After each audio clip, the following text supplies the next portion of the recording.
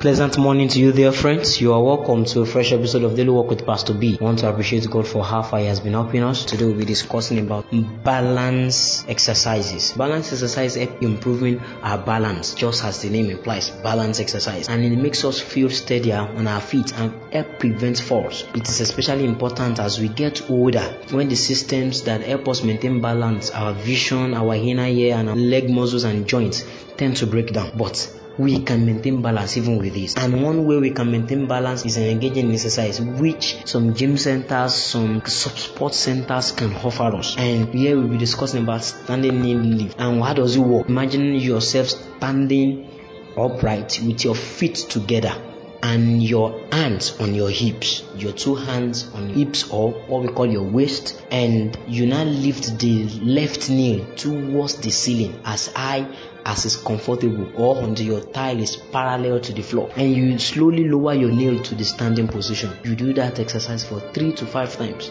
then you change to the other leg. I will go again. You stand with your 2 legs on the ground firmly together, then you raise your left knee high as possible, and you bring it down slowly. You try it for some times repeatedly. You do the same thing for your right leg. Do that also repeatedly. It's a form of exercise that helps one to maintain balance. So many of us, we can't stand for long because we don't have that balance. People have been tired or want to sit. It's a form of exercise. God has so much concern regarding our physical health, and that's why Daily Walk with Pastor B will go to any extent in educating us about our health. Pray that God is going to bless us in Jesus' name. Amen. Before we continue, let us pray. Lord Jesus, we want to go into your word now. Grant us understanding in Jesus' name. Amen.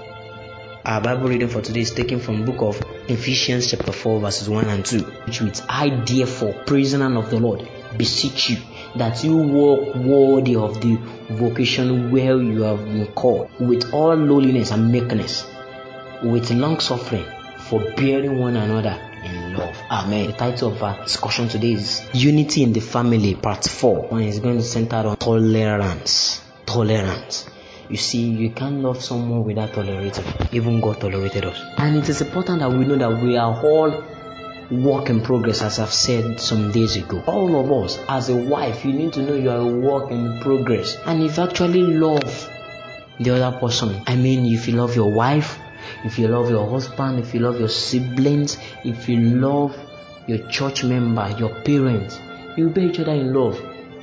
It is important to know that as a man or as a woman, you can never have a perfect husband. God will never give you someone that's already made. No.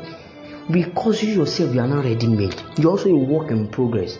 God will not give you someone that is already made, because you are likely to infect that person. The same thing in church.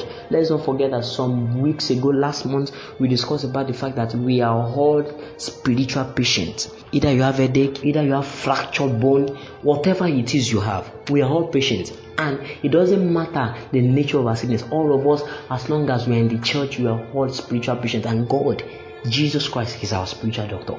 So we need to tolerate each other. Dear husband, it might not be easy, but you need to learn tolerance.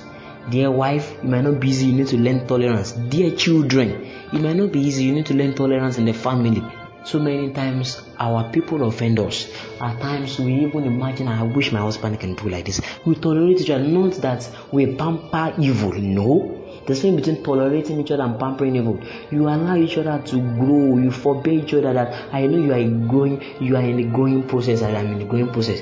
Even in church, we need to tolerate each other. An elder may be easily provoked, another may not be easily provoked. We all have different temperaments, different gifts. The beauty there is tolerating one another. I pray that the Lord is going to help us. The Lord is going to cause unity to reign again in our families in Jesus' name. Amen. Before we close, let us pray. Lord Jesus, I pray that your grace will be sufficient for our families. Help us to be united. Help us to love you.